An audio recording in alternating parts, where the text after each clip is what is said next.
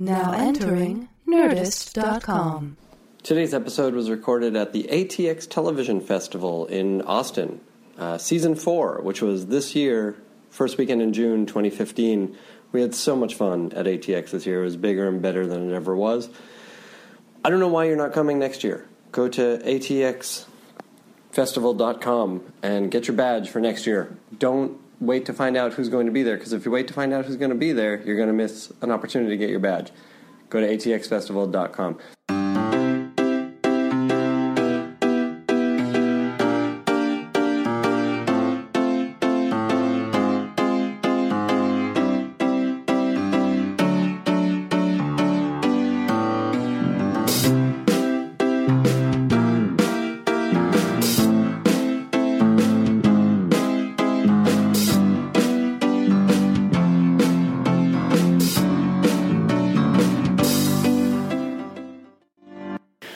Hi, you guys. My name is Ben Blacker. I am the creator of the Nerdist Writers Panel, is a podcast about the business and process of writing television. And if there's a show that you love, we have probably talked to one of the creators or writers of it, so go check that out. It's on the Nerdist Network.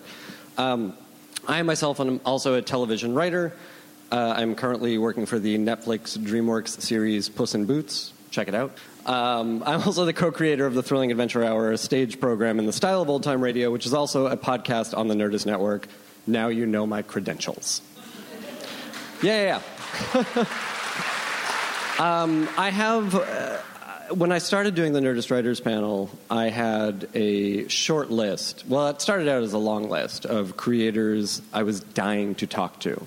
Because the reason I started doing it is because it didn't exist. If one of you had made a podcast where you talk to TV creators, I would have just listened to it. But you didn't, so I had to do it. And now look where I am.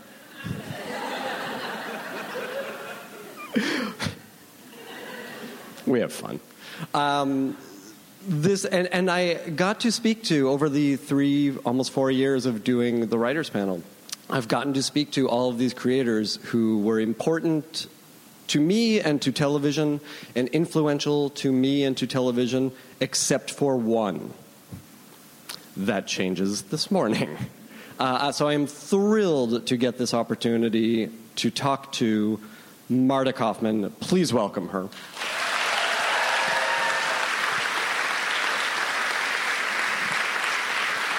Watch your step. Took her shoes off. I was Smart. not going to do that with shoes. Smart. Very smart.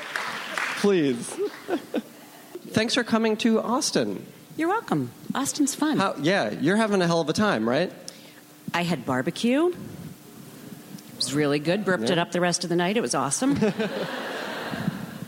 Yeah. Let's talk about Grace and Frankie. Okay. Which is a terrific show. These guys enjoyed it.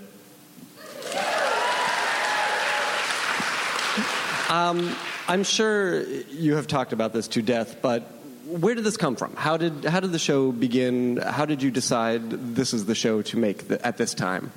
It started as a fluke, honestly. I was having lunch with a woman named Marcia Ross, who's the head of the studio that's doing this. I've known her for a while. And she happened to mention at lunch that Jane Fonda and Lily Tomlin wanted to do TV. I thought she meant together. So I called my agent and said, I hear Jane Fonda and Lily Tomlin want to do a TV show together. And she said, I don't know, I'll call you back. 20 minutes later, she called me back and said, they do now. So that's how we started with Jane and Lily. And then it was a matter of coming up with an idea that is worthy of actors of their level. And I was sitting in the car. Hannah, will you stand up, please? I'm going to embarrass you. That's Hannah K.S. See her? She is my creative executive. She's also my daughter, but here's why she's my creative executive.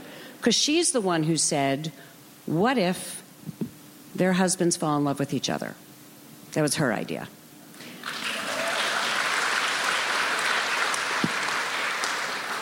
Is that in arbitration, then? The credits? And then after that, it was a matter of there were so many things I wanted to explore that fell into this category so well. Women and aging and what happens after a certain point in your life and the third chapter and hope. And it all seemed to be the perfect way to do it. At what point in this process did the characters present themselves? Because it's interesting going in knowing who the actors are. It's so interesting. It was the relationship that presented itself, not the characters as much. We were sitting with Jane and Lily one day. Are there any children in here? Do you mind if we swear? No, they're in it. So we're sitting together, and Jane, who's had a very, very active past, we were talking about Cialis and other penis medications. And she said, there's also a pump that you can use, like a pump. And she said there's this cream, and there's also, she was taught how to give this certain kind of injection in the penis. And there's a beat, and Lily says, you have got to get younger boyfriends. That's it. And we thought, there's the relationship right there. That's it. The characters just came out of what we wanted, what we knew they were good at, what we knew their strengths were, and to have a nice disparity between them to see how they could come together. But there's also, I would imagine, it would be very easy to make them the odd couple, to make them sort of cartoonish. But what I think people are responding to in Grace and Frankie is that these are all very real characters. These are very real people. Thank you for saying that. Thank you. That was our goal. Yeah. And part of that, and it's part of the reason we did it at Netflix. I mean, who doesn't want Jane Fonda and Lily Tomlin on their network? But part of the reason you can't do this kind of show on network is you don't get a full 30 minutes. You get 21 plus. So you have to do a 1-minute cold open, then you get 6-minute slots where you can tell your story. You can't tell a deep story that way. You can only do the jokes and, get from A to B to C.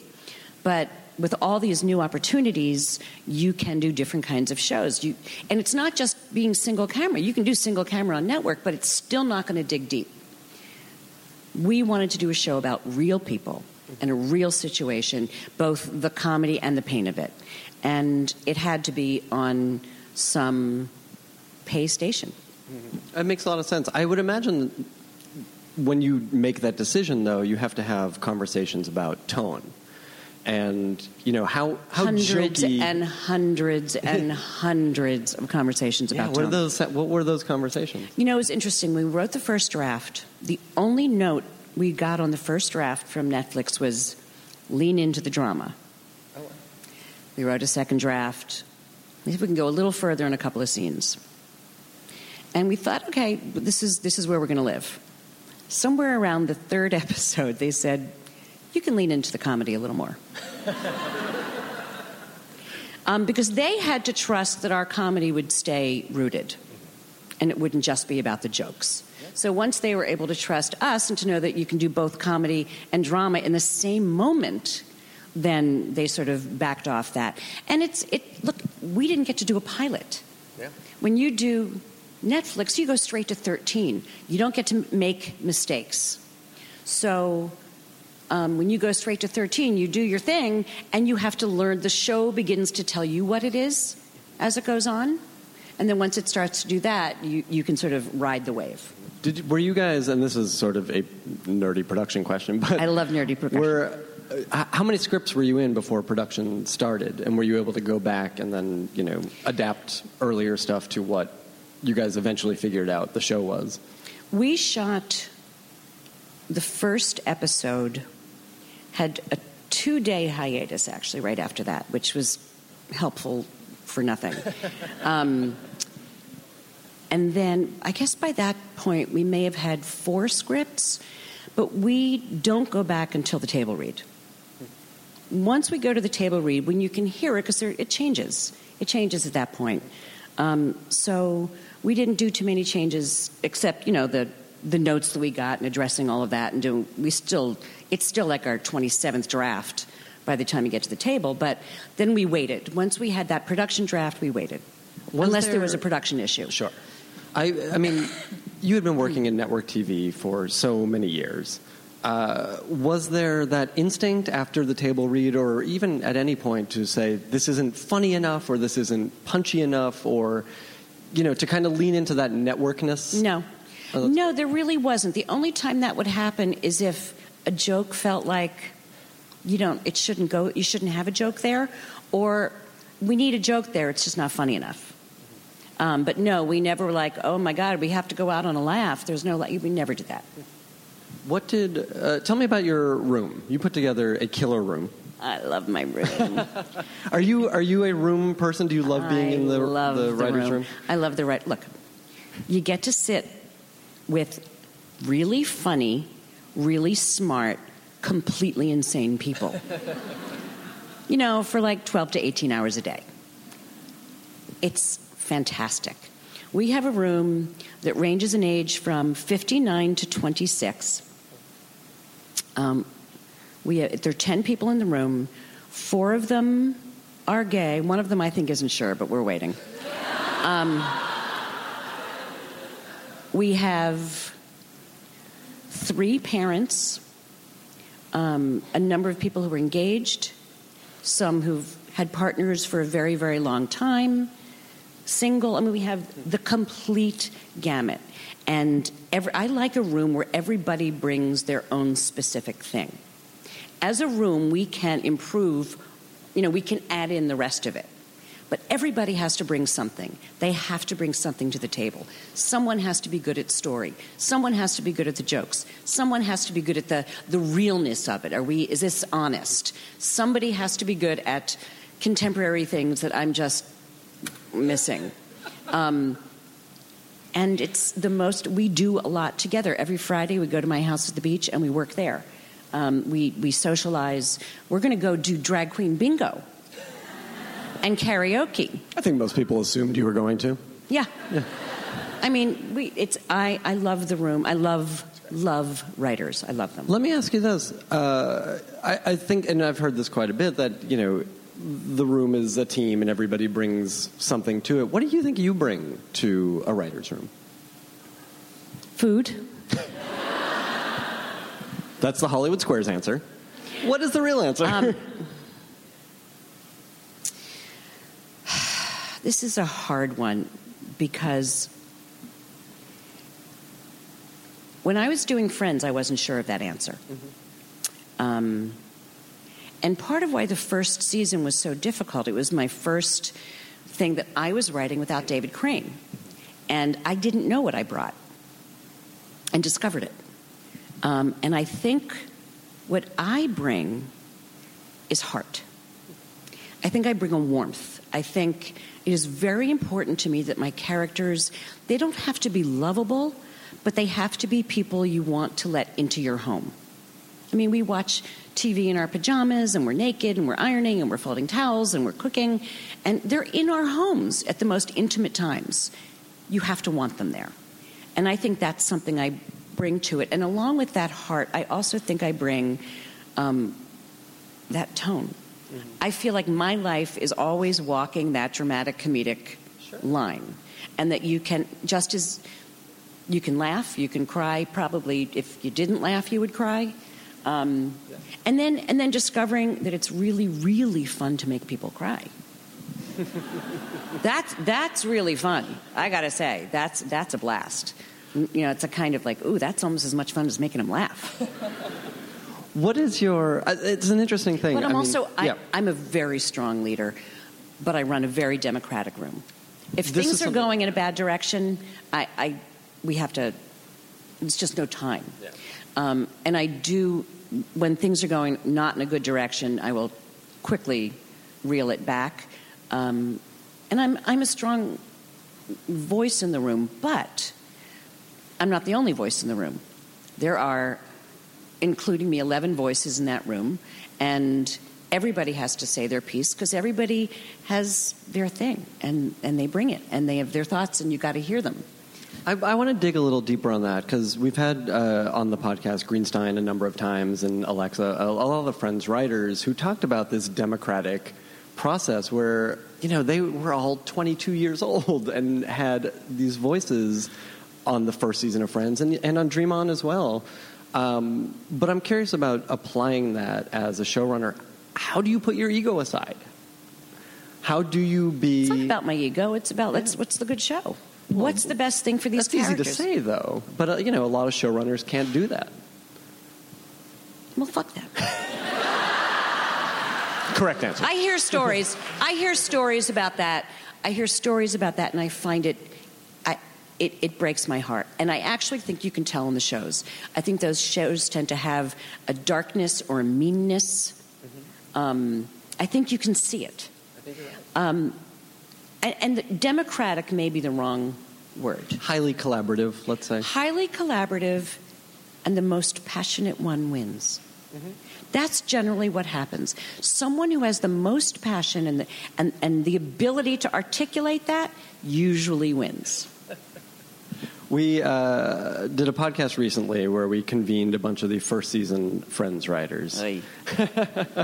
And I think it was Greenstein was telling us a story about fighting for Paolo to be an Eskimo. Was that what it was? These are the kind of arguments, though, that he had all the passion in the world that this was the right choice. So how do you, as the showrunner, on any of the shows you've worked on, start to put that passion away? Tell someone to put that passion away. I think when people come up with ideas that are genuinely rotten, I'm not going to be the only one going, an Eskimo? What are you, nuts? There's going to be a bunch of people doing that, and that's where it helps that everybody has a voice. So I don't have to be the only one going, he's going to have a big fuzzy hat on. I don't want that guy. What's sexy about an Eskimo? This is sort of a broad question about Grace and Frankie, but what did you learn from, again, years in network that you've brought to running this room and producing this show? Well, there's so many things I learned. I learned I can't do it alone. That, a lot of... I somehow as a showrunner thought that it had to be all on my shoulders, and have discovered the need to ask other people to create a vacuum so other people can step up. We're getting into some deep stuff here. That's how we do it. I guess the other thing I'm learning is it's a lot about actors and about actors' process. I mean, we always knew when we were doing Friends that everybody had their own process. But here now we're working with these 4 ridiculous professionals that have these enormous careers, and each one has a process that is theirs. And you have to respect that process when you're shooting. We know that after 8 hours, Lily Tomlin gets tired. It's hard for her to remember lines at that point. She's not as invested at that point. We have to deal with that. So at 8 hours, we have to then start shooting Jane and not Lily. We're going to have a long day with the two of them. We learned Jane is really funny at the table read, but then she can overthink a joke. We've got to shoot her jokes first. We have to shoot them first. And this is what, like you sit down and you talk to a director and say, here's what you need to know about these characters. Martin always wants to have the last line in a scene, whether it's written or not. So don't say cut yet. Well, he's used to being the president. He's used to being the president, yeah. I want to talk about the husbands' characters for a minute. They're phenomenal. I mean, this whole cast is ridiculous. The kids, it's ridiculous, the husbands. Right? By the way? Yeah. I can't just say this is ridiculous. Tracy Lillianfield, where are you? Stand up. You may not be able to see her when she stands up, but she's tiny. She's tiny. This is our casting director. Oh, fantastic. Do you want some water? You can't have a great cast without a great casting director, so I have to start there. Well, and I mean, this is not the first time you've gotten very lucky with having a great cast. And it's clearly, a testament to the talent of the casting director, but also to a script that draws this kind of talent. Absolutely. To a script that draws this kind of talent, part of it is that they only have to do 13. Sure. It's not, Netflix is not as glamorous as HBO, because a lot of people don't know how to find it, including my aunts. No idea how to do it, none. I told them I'd send them DVDs. They don't have a DVD player. I'm going to have to perform it for them, the whole thing. What was your... Oh, about the men. But you're right. It doesn't have the kind of cachet that an HBO does. It's hard to find. And you've got, ant-aged actors here. They know what they were getting into. Not only do they know what they were getting into, and they all had their questions that we've answered, but here's the thing. These are 4 actors in their 70s who all have a job where they're not on the outside of it. Mm-hmm. It's their show. They're there. These people work all week long. It's about them. It's not about the young people and they just happen to be the parents. It's about the parents and there happen to be young people. And we've heard time and time again, especially from the men, they're so happy to be working. It's a shame that that's the case, but it's great that they found this outlet. Which reflects a kind of ageism that we're hoping this has an effect on. When we did Friends, we were told by the network, no one's going to watch a show about people only in their 20s. You have to have an older person. That's right. Like Pat the Cop. Coffee Joe. We said no.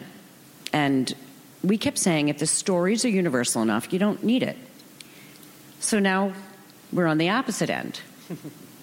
And I think very few networks would have gotten behind it the way that Netflix has, because they understand that TV is now targeted.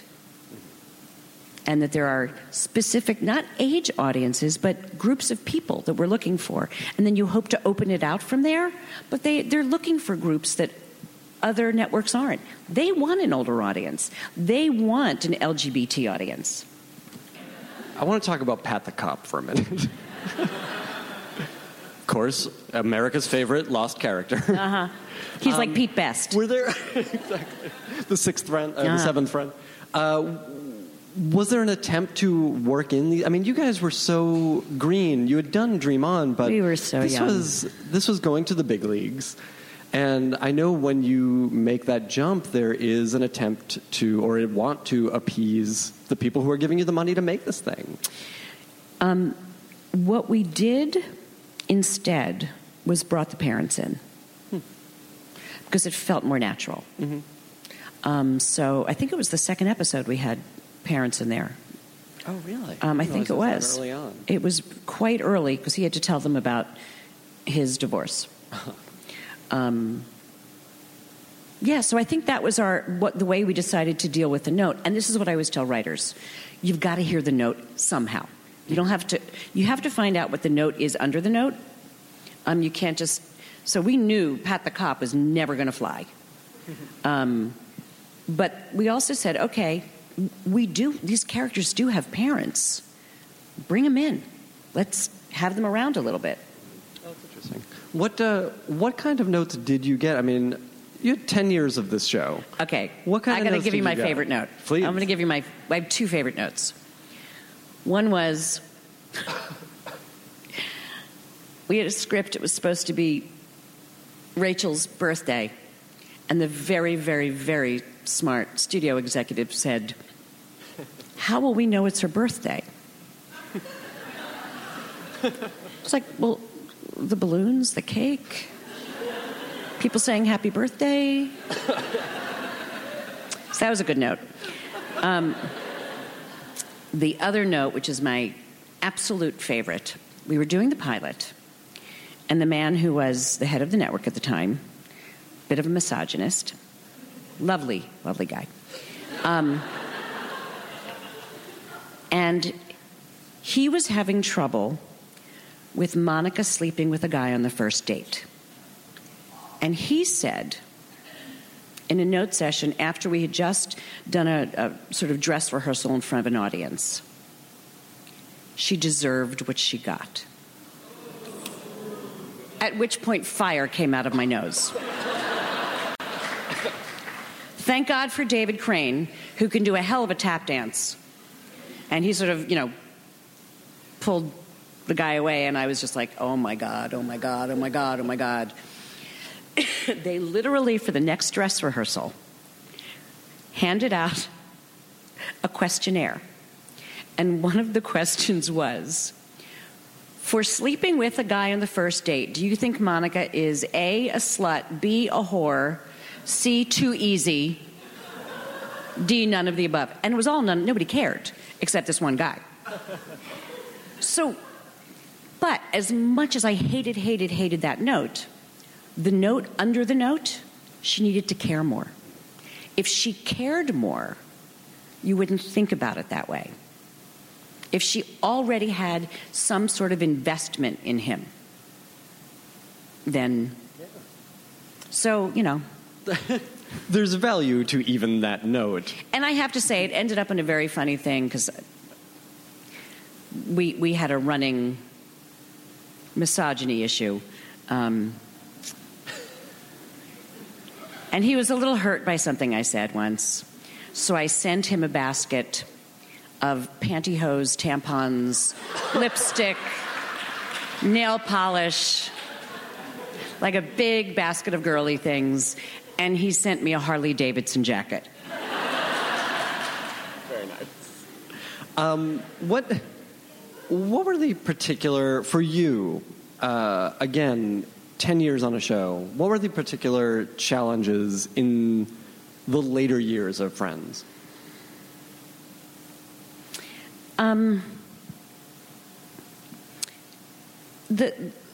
We had several challenges. One was it was getting really expensive. One was, when are we going to end this? This year? Next year? What? When? So we had several false crash courses in how to end a series. And the other hard thing, the hardest thing, your show grows up over a period of time. And the show really does tell you things. And you have to ride its wave. Our show is a show about a time in your life when your friends are your family. You have to be able to accept when it's over.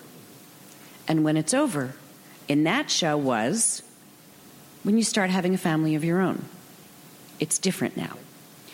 So the hardest thing is listening to that.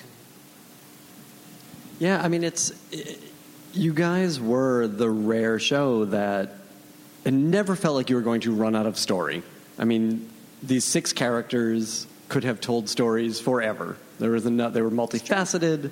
The dynamics were right, and every time you thought that the end of a storyline was done, there was a fantastic turn.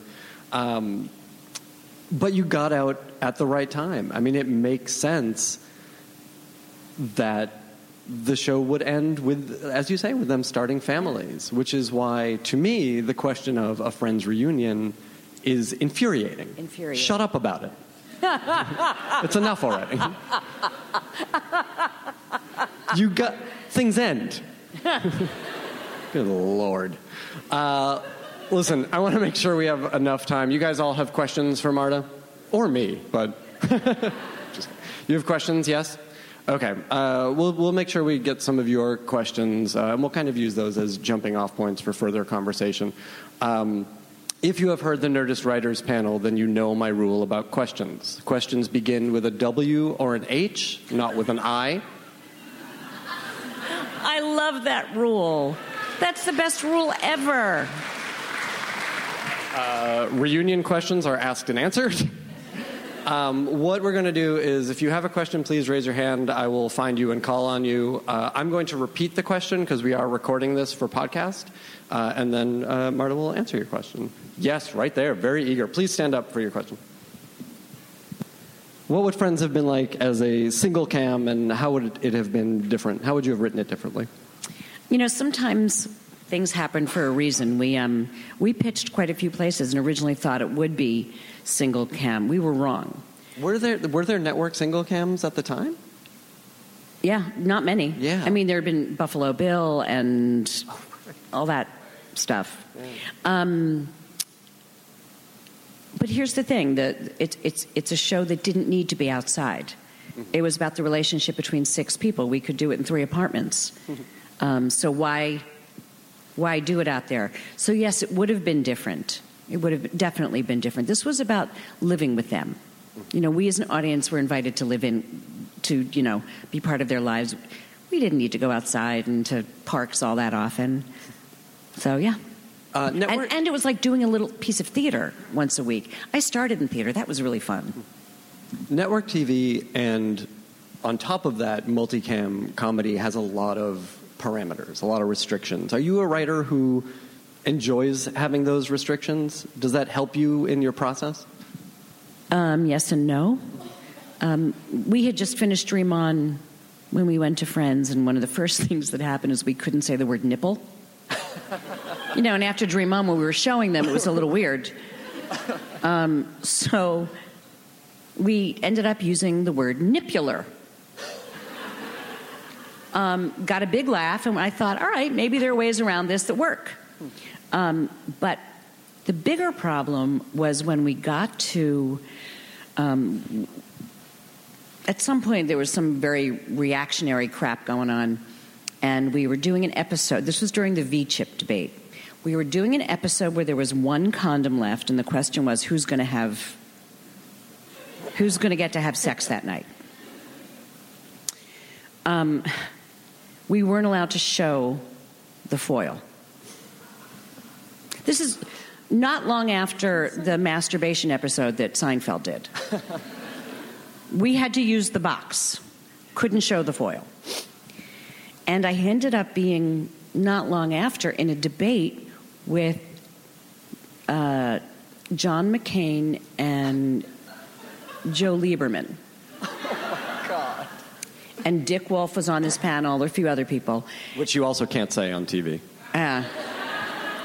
And Joe Lieberman was saying that, you know, his daughter, his 12-year-old daughter was watching, and this thing about the condom. And I said, well, you know, then turn it off or check your TV guide then. Check your TV guide before you pick a show. I said, but, and he called it irresponsible. And I said, wait a minute. How is it irresponsible? They are arguing over, they're in their 20s, they're sexual beings, and they're being hyper-responsible by saying one of us is not having sex tonight. How is that a bad thing? That was a tough thing about network. When we did the gay wedding, they put on 125 operators at NBC. The only thing that happened that one town refused to carry it, I think it was in Texas, guys.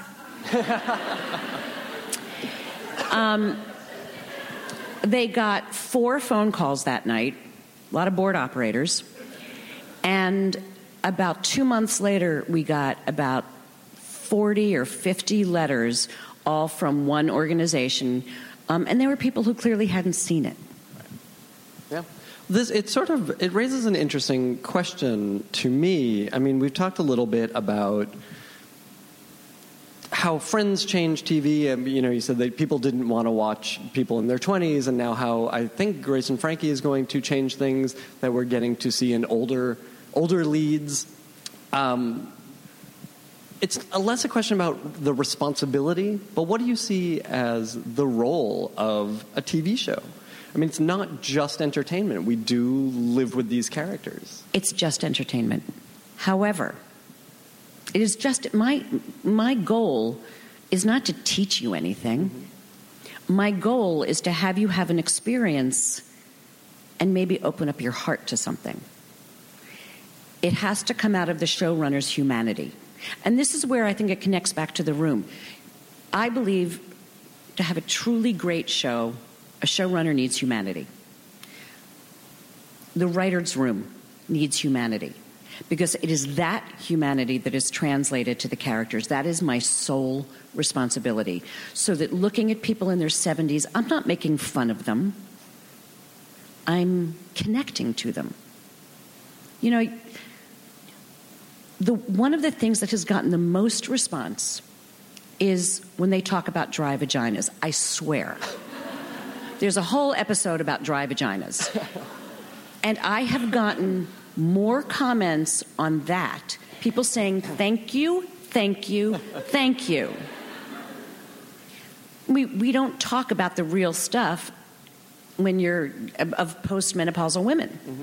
So my responsibility isn't to teach anybody about dry vaginas. My responsibility is to say, those of you with dry vaginas, we're with you. Which was the original slogan for the show. That's right. That is right. All right, other questions? Yes, right here. What's the key to creating great characters? I have no idea.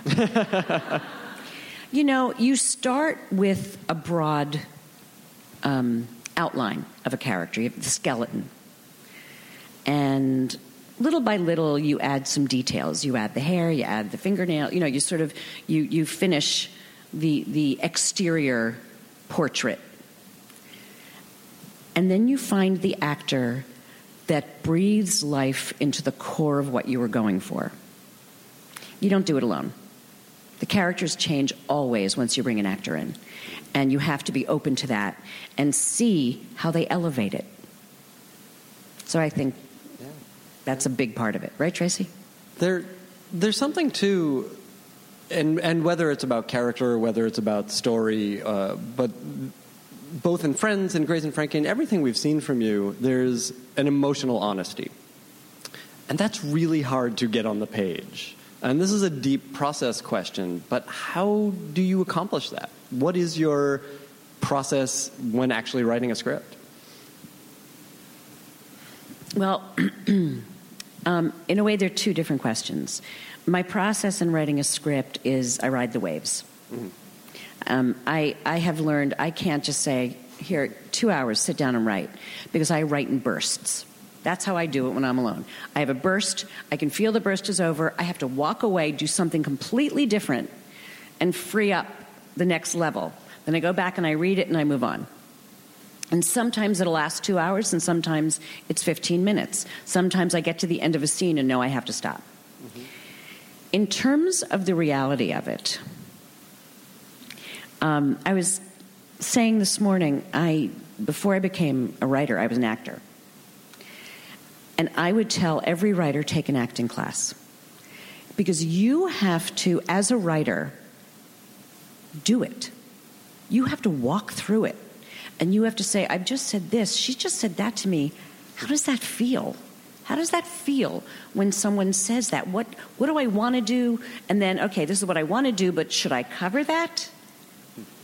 So it's this, you have to walk through, and you have to walk through each character. You can't just walk through the one who the scene's about, because you have to make both arguments viable. Yeah, that's great advice. Other questions? Yes, right here. I think the kind of broader question here is how did the relationships evolve, and was it a discovery process for you and the writers? Well, we knew from the beginning that there would be a codependent relationship between Saul and Frankie. That we knew. Mm-hmm. We completely knew that. We knew something else that we decided we wanted to unknow. So we sort of dropped that pretty early. But it evolves. It evolves once you really get a feeling for the chemistry between the actors. And, oh, my God, you put this person on screen with that person. That's fun. You know, we didn't know what fun Brianna and Frankie would be, or Brianna and Bud. We didn't know that Bud and Coyote can have we can really have fun with them. There's a lot we didn't know because we didn't do a pilot. Mm-hmm. So we had to learn it and figure it out and then jump on it. So it will, in some ways, it makes second season easier. And then we'll hopefully have new discoveries. I will say, this is the kind of question I don't allow because it's not a question, but man, the scenes between, they're few and far between and they are brief, but the scenes between June Diane Raphael and Ethan Embry kill me every time. Those guys have a chemistry that is just so silly. When she says to him at one point, "Will you talk slow? I thought you were stupid." I love her. I love her so much. I'm going to change this question. Except the show wouldn't have worked. Right. The show tells you what to do. I do want to ask this question based on that question. Writing towards audience expectations, giving the audience what they think they want versus what they should get. You can't write towards an audience expectation. That's no way to write. I don't read reviews. I don't read. I don't look at what people are saying. I mean, it's very different now because there's so many ways to hear what people have to say, and a bunch of it's mean and a bunch of it isn't. So I'm not going to buy any of it. I'm just not going to read any of it. The only thing I have to go on is I'm going to make a show I would like, and I bring in a group of people who have the same taste as I do. Bring in, your heads of departments and your writers and your producers and your casting department and your crew. We're all on the same boat. We're all doing this one vision.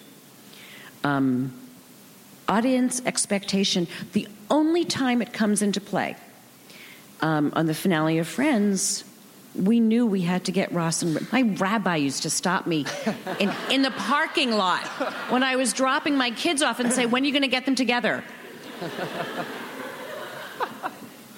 We knew we had to keep them apart because that's more fun dramatically. And we also knew that by the end of the series, we had to get them together. Our job was, all right, the audience expects it. How can we do it so it's the journey is fun? That's where Yeah, absolutely. Yes, right here. Of all the characters you've written, who are your favorites?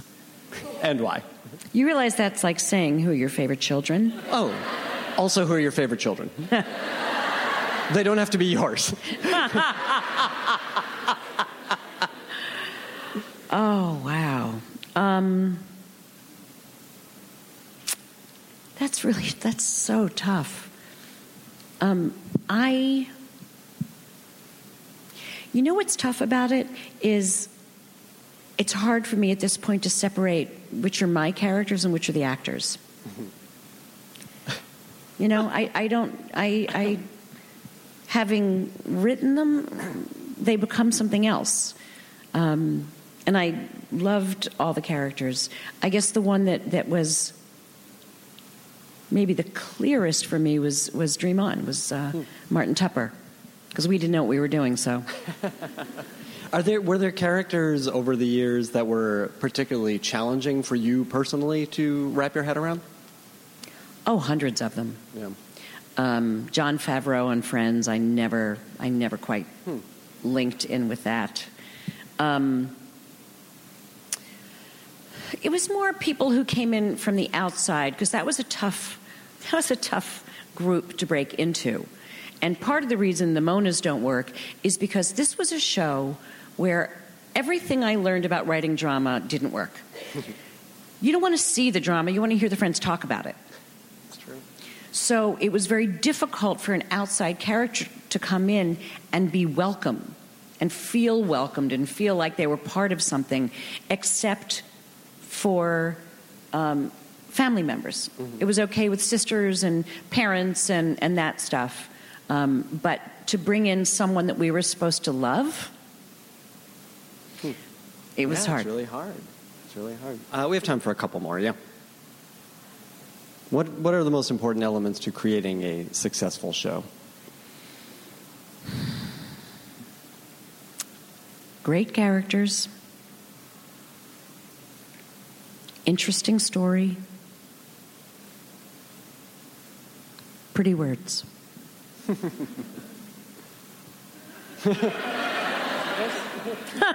I don't know. I mean, there is no, I don't think there's a formula. I don't think there, and I think it's a mistake that a lot of people make is to think that, oh, Friends was successful, let's do another show with a bunch of young people. It doesn't work that way. And truthfully, the only thing I can say is you need to be struck by lightning. It's one of those, the stars are aligned right now, and you got in at the right time with what people seem to need, even if they didn't know it. You know, so much of it is magic. I will say, and you've touched on this a number of times, that it feels to me like the formula is writing something you care about. I've always said you can't write something that someone else wants you to write. You have to write what's in your heart. Anything that we did that was terrible was because someone said, hey, would you guys write something about? And we go, okay. And then it never works. Yeah, were there, post-Friends, were there wrong roads? Were there temptations to go do, something that you didn't care about? Right after Friends, I was going to take some time off, and Peter Roth, who's the head of Warner Brothers, asked me to run a show that a woman wrote that she'd never done TV before. And I said I would do it, and it was not good. It was not a good idea. I mean, I met some amazing actors and an amazing director and had a good time, but I wasn't proud of it. And then I went and did a documentary. And I found that very liberating, to learn to tell a story in a new way. And after the documentary, I wrote 3 7-minute films for a YouTube channel and I directed them. And that was, again, a new way to tell a story. Then I did 5 short films about breast cancer and 5 short films about mental illness. And I'm like, oh my God, there are all these ways to tell a story. And I'm beginning to realize that what I want to tell has something a little deeper to it, but it's always going to have comedy. And then we went out with 4 projects this year and sold 2 years ago and sold all of them. Sure. So. That's amazing. All right, we have time for one more, and I want to get someone way in the back. Who is the furthest back? I think it is you right here in the sunglasses who is looking around. Stand up. Isn't that the best vase ever? I love that vase so much, and our production designer's mother made it. Oh, my God. I kid you not. She does vagina painting. She's Frankie. Fantastic. Isn't that the best thing ever? That's so much fun to do with your production team. It is so much fun to create the world. And because Lily loves to work from the outside in, it helped her a great deal to get a sense of where she lived and what are the things that are around her. It's a tricky road sometimes, because in Grace's house we always felt it was Robert's, that he decorated it, not her. So we really had to think about the 3 different spaces, and that the beach house is defined by both women. And what? Oh, the Ryan Gosling chair? Yes. I love that chair. What is amazing about that is there is emotional depth attached to the Ryan Gosling chair. And, by the way, they sold out. Oh, my God. I couldn't even get one. I was like, I want me a Ryan Gosling chair. And they're like, no, they're gone. They were gone. They sold out. You're welcome. We'll finish as we always do by asking you, what are you watching on television these days? What's getting you excited or inspired? What are you talking about with your family, your writer's room, your friends? I don't watch comedy. That's fine. I don't watch comedy. It's work. I love... I like Game of Thrones. I like Homeland. I like The Killing. I mean, seriously. I like violence. But I like really intricate, dramatic scandal. Oh, my God. Right? I mean, I just want to sit there with a fat glass of wine and watch those amazing people. I love that stuff. I don't watch any comedy. Yeah. No, it often feels like work for comedy writers. Yeah. I hear that quite a bit. You know what? Since you answered that so quickly, I do want to ask you this, because who knows if I'll get another chance. I may be asked to leave the festival immediately. I'm going with you if that happens. Let's go. We'll go 2-stepping and then out of here. What is your awareness of the impact of Friends. My wife somehow missed the 90s and had never seen the show, and we watched all 10 seasons last year. I'm so sorry. No, it's fantastic. And she said, "Oh my God, now I know why all you guys are talking that way." That's really funny. I mean, this is not just a television impact. This is a cultural impact. Is that exciting to you? Does that weigh on you? And are you even aware of this? You know, we used to talk about when Friends was first taking off. I remember walking through an airport, and every one of them was on a magazine cover. And I was coming back to go to work. I think it's very rare, unless you're Aaron Sorkin and have a huge public personality, to feel part of that. Mm-hmm. For me, it was my favorite job of all times at that point. It was, I got to work with my best friend, and it was such an exciting, fulfilling, creative experience. And I don't experience any of the rest of it, except that my youngest daughter's friends are finally seeing it. Sure. And that blows my mind. You know, we were in the hotel room last night, and Friends was on. It's like every once in a while, it kind of, that it's still around is an incredible honor. It's an incredible honor, but I can't take responsibility for that because it was like 250 people who made that happen. Thanks. Marta Kauffman, everybody.